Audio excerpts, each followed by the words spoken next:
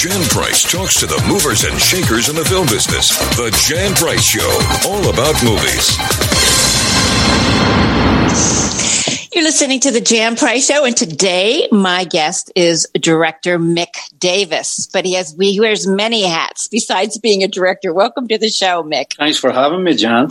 It's lovely having you here. Yes, you're a writer, a novelist, a playwright, a producer. You wear many, many hats. Yeah, and I'm not a bad cook either, so that helps.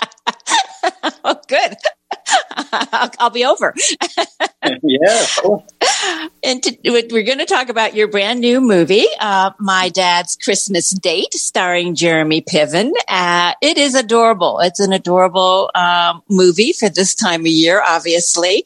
How did you get involved in this particular project? You've been involved in so many things. There's so many wonderful things to talk to you about. But how did you get involved in this particular project? It was last year, around last summer, and I got a call from my producer, Philippe Martinez, who I'd worked with in the past. We'd known each other for 20 years. We did a movie together called Modigliani with Andy Garcia. And he called me up and he said, listen, you want to do a Christmas movie? And he had no idea that was in my bucket list. So I was so excited. And I said, well, can I read the script? You know, trying to be professional.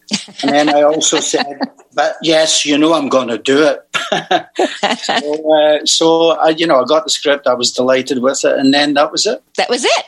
Yeah. All right. So how did you get involved how did you cast this movie? Jeremy Piven, we haven't seen in the movies in a while. He's well known from Entourage, obviously, for all those Entourage fans. So how did the casting go about? Sometimes it's fate. You get the right person, because I think it was Martin Scorsese said that 95% of making a movie is about casting it right. Mm-hmm. And, your first thought about Jeremy Piven as playing a dad in a Christmas movie, that's not your first thought, because you're thinking Ari Gold, right? Right. But then I got on the phone with a guy and I was talking to him, and we had such a sweetness on the phone, and I thought, well, I know this guy has a terrific range as an actor. He's also a brilliant comic. Mm-hmm. Which is great for me, because we needed to have some more laughs, because the script had all the right emotional buttons, but we needed more comedy in it. And you just know that when you're on the floor with a guy like that, he's just going to bring you stuff that you would never get from some other people. So we had the chat, and then I got off the phone and I said to Philippe, this is and that was it. And then the next thing we know, he's on a plane and he's over in England. And that, again, everything moved rather quickly for you. And this, the young actress that plays his daughter, Olivia Mai Barrett, she is absolutely wonderful. Has she been in many other things prior to this movie? I think Olivia had a Disney show that I think it was shot in Rome, in Italy. I may be wrong about that, but I think that's what she did previously, and she did a couple of other things. But I got to tell you, when she came in to meet me, and this may sound like a big leap here, but she reminded me of a young Jodie Foster. She had such an intelligence about her, but also her response mechanism was so great. And I thought, wow, I could just see her and Jeremy Piven going at it with one another. The way some teenage daughters do with their fathers. I have personal experience with that. So, after the conversation with her, I thought to myself, geez, who does she remind me of? And then I went back to Jodie Foster, and before Taxi Driver, when she did the Bugsy Malone thing with Alan Parker and all that stuff. And I thought, God, she's got such an ability, this girl. And then we signed her up right away, because we knew that she had a lot of heat around her, and we wanted to get her quickly, and that became the perfect combo. It really is. Their chemistry as father and daughter are just absolutely wonderful, and that's obviously the whole crux of the movie. As you said, 95%. is the right casting in the film. So our listeners know a little bit of the synopsis of this movie. Do you want to let our listeners know what this movie's about, My Father? I'm good at writing 120 pages, but I'm also trying to sum up something in a couple of sentences, but let me try. Okay. So the idea is that Jeremy plays David and Olivia plays Jules. And Jules lost her mom 2 years previously in a terrible accident. And they've both been lamenting badly, and they can't connect. They don't know how to connect. And so Jules and her friend conjure up this idea. Look, here's the thing. If I can get my father out of this funk that he's in, it would probably make me feel a lot better. And the friend suggests, well, why don't we set him up on a date? And of course, she signs him up for all these dating sites, and every single date ends up hilarious, and it ends up a total failure. And then when the father finds out, that's when the trouble begins, what the daughter's been up to. So does that help? Did I do it? Great. Great job. I really did. Well, it's as I said, it's just a fun little Christmas movie, but it's not what so often when we have Christmas movies, they're either really sap or they're very, they're just stupid. They don't have much going for them. You can say that. I'll try to avoid saying that, but you can say that. But I agree with you, though. Well, this one doesn't. This one is really very good, and it because it doesn't. It's not maudlin. Yes, she's lost her mother. He's lost his wife, but it doesn't go into maudlin territory.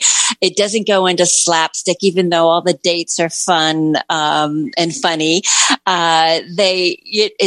Which is great. And again, that's to Jeremy Piven's credit as an actor that it doesn't get into, again, that sort of slapstick, way that movies can get into. So it's very entertaining. And I think it's definitely a family film that at Christmas time, which we're all looking for something to watch, I highly recommend that you find My Dad's Christmas Date, because it is fun and the whole family could thoroughly enjoy it. Adults as well as children can enjoy this. You've got a great cast. Jolie Richardson, who has just always been one of my favorites. How did you attract her to this project? That's a great one. Jolie is, obviously she comes from acting royalty. Right, she does. Her mom is the great Vanessa Redgrave, who I would love to work with. So I don't know if anybody's listening who knows Vanessa. I've already put the word out with Jolie, so keep your fingers crossed. In any case, I will. I did interview Franco Nero. Oh yeah, Vanessa's. I think she's married. Husband. Yeah. They've been married for quite a while now. Yeah. And she was in the background when we were doing the interview because she had to set things up. So they were in Italy. I've never met Vanessa, but as far as Jolie goes for the movie, she read the script. She lives in London. She loved the idea of a Christmas movie that had a little edge to it because it had a lot of reality in it. And the funny thing is, the day that she turned up on the set to come and meet me, because she agreed to do the movie on that, and also we had a chat, her and I. And then I'm sitting in a chair and I'm talking to Piven and we're setting up for the next shot. And I see this lady with this long blonde hair, and she's walking through everybody and she's going, I'm looking for Mick. And she turns and it's Jolie. And I stood up and I went, oh my God, I never expected you today. She said, I just wanted to come and say hi and introduce myself, person to person. And but she was so natural, because you're thinking, somebody like that is going to glide in the room and won't touch the floor. And then she was giggling and she said to me, do you mind if I do it in a northern accent, with a bit of a Yorkshire twang to it? And I said to her, how can I resist that? And then she started speaking with a Yorkshire accent for the rest of our conversation. And I thought to myself, oh my goodness, man, she has the tap. She can turn it on, turn it off so beautifully. And it was a joy. It was another one of those things. It's like in the past, having worked with people that I love and admire, and then I get a chance to work with Jolie. It was so much fun. Oh yes, she's just lovely, funny in this movie. She's very, very good. in this movie. You filmed this. Did you film it in York? I know it takes place in York, but did you film it in York? Yes, we shot it in York. I mean, for the folks listening to the show, when all this sadness and madness is over, if you get a chance to go over to England, you've got to visit York. I mean, it's a Roman town. It has a Roman wall around the town. Wow. And cobblestone streets everywhere, and most of the buildings are 300 years old. And it's just a spectacular place to make a Christmas movie. And of course, we shot before Christmas of last year, so we managed to capture all the bells and whistles that you would get in a town like that. And also the energy of the place is phenomenal, which is very important if you're doing a Christmas movie, I think, because a lot of the times these movies are contrived. The Christmas movies is kind of forced on you. Mm-hmm. And they bring in bags of, whatever, soap powder as snow. But the energy isn't there, and the energy for this was definitely there because you can see it in the people's faces, and you can see it, it's in the DNA of a town like that. So I was very fortunate to shoot in a location such as York.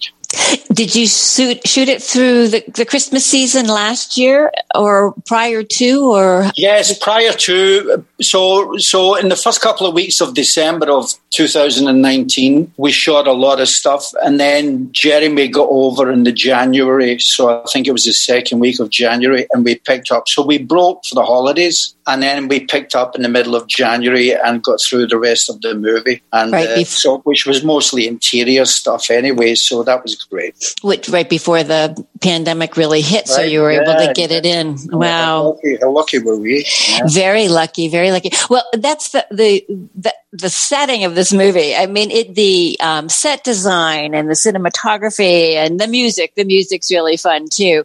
I don't know what it is, and I don't know if everybody feels this way, but I certainly do. I mean, anything to do with England, I absolutely love. Any part of England, Scotland, Wales, England, Ireland. And it always has reminded me of Christmas. So for this movie to be set over there, one of my favorite movies is The Holiday. I have to watch it every year. It's a great movie. Yeah, and Love Actually, they're always on my Christmas list. I have to watch those during the holiday season. So obviously both of them being set in England. So it's such a beautiful little village, beautiful area. So had you chosen that way in advance, or did you scout different locations? How did that all come about? Well, obviously you're scouting out for, because you got to work off the script and what's best for the scenes that you've got to shoot, obviously. And when it came to that town and what we needed to shoot, seriously, you could point a camera in any direction and it would work for you. That was the beauty of it, because there's no real sort of ugly structures that you want to avoid and stuff, because York is very protected by the institution of the British government and the heritage of the British government, because everything there was either built by the Romans or in medieval times. And Georgian houses and stuff like that, Victorian mansions. So they're all protected by the heritage. So really, locations were never a problem for us. I think we had one build in the entire movie, which was just Jules's bedroom. And then the rest was actual practical locations, which was great. So we never had any issues when it came to finding anything we needed in terms of location. I'm so happy to hear that, because so often you think, is this actually what the town looks like, or did they build this? Did they build this particular set? So it is a picture postcard to York. It really is. And it's just because it's part of the character of the film, as far as, for me, it was Absolutely. Just the beauty of the area. And, it's just gorgeous. It really is. It's very Dickensian, because my favorite writer is Dickens. Mm-hmm. And yes. It had a very Dickensian feel, and it does even whenever you're there, because I went back there for another thing. So it has that Dickensian magic about it, Yes. because London has become such a metropolis now, and it's kind of London's beautiful, but I can imagine when Dickens used to stroll around the streets at night time coming up with ideas, what it must have been like then. Well, that's what York is like now. Mm-hmm. Yeah, that's a beautiful way to put it. It really is. What was the most difficult part of shooting this? God, I'd have to make something up to answer that question. I mean, really, truthfully, there was no difficulty because the actors come in with the sleeves rolled up, and that old saying, they left nothing. In terms of the golf analogy, Piven or Olivia, they left nothing in the bag. I mean, they brought everything. And the idea, I think, is, I had the great opportunity to watch directors at the beginning of my career and study a lot from various people. And I learned that if you create a happy atmosphere, especially with something like this, a Christmas movie, then you'll get a better response and you'll get more in return. So my idea throughout the entire shoot was to keep everybody happy. I played music in between setups. I made sure that everybody had, a smile on their face and they were enjoying the work. And then when it came to the big emotional moments, you have to bring it down and let the actor do their thing. So it was really just, juggling, the balls in the air. But, there was nothing I ever came across in this process that was difficult. It's nice to hear. So often there's some obstacles that take place when you're filming, and it's nice to know that you didn't have too many of those. You have worked with some absolutely amazing actors. You've had quite a wonderful career. Worked with some of my favorites. Tell me, Richard Harris. Richard Harris, the great Richard Harris, whom I adore. What movie did you direct him in, and what was that like directing him? I didn't direct Richard, but I wrote a movie for him called My Kingdom, which was a contemporary version of King Lear. And the connection with Richard was we'd always wanted to, Richard reached out to me because he'd read a script of mine about Dorian Gray, an Oscar Wilde, the Oscar Wilde novel. And he read it and he loved it so much. And of course, Richard was Irish. Mm-hmm. And he invited me to London from LA, and they said, come and see me at the Savoy Hotel, which is, undoubtedly one of the best hotels in the world. So yes, I never went there to see him. He ended up getting me a room there for like 2 months. And then I discovered that Richard had lived at the Savoy since 1967. Wow. So then I spent all these time, and he became my mentor, and I would I'd walk around with him. We'd go to various locations that Oscar Wilde lived at. We visited a few Irish pubs, I must tell you. and he would just talk to me about the business, and I'd met Peter O'Toole a couple of times through Richard. And he really, it was an education for me, and he was just, the most incredible man. You could pick anything from Shakespeare at any part of any play, any sonnet, and he could give you an immediate response, word for word. That's how great he was. And then on top of that, he had a great personality because he's Irish. So he could mesmerize you with his conversation. And sadly, I lost him, Yes. Yeah. I can imagine. I can't imagine just sort of sitting there and, listening to his many stories. What a wonderful, wonderful treasure trove he is, I'm sure, of stories, or was, I have his letters. He wrote me many letters, and I have all of his letters, and I kept them. And sometimes I just read them just to... It's really good to go back and think about the times I had with him, except one time we had bad oysters. I won't go into that. How wonderful that he wrote you letters and that you have them and that you can go back and reminisce. Yeah, have you ever? Yeah, but the comedy is he was writing letters next door. He was in the room next door to me, and he was writing a letter and slipping them under my door. So... What was that about?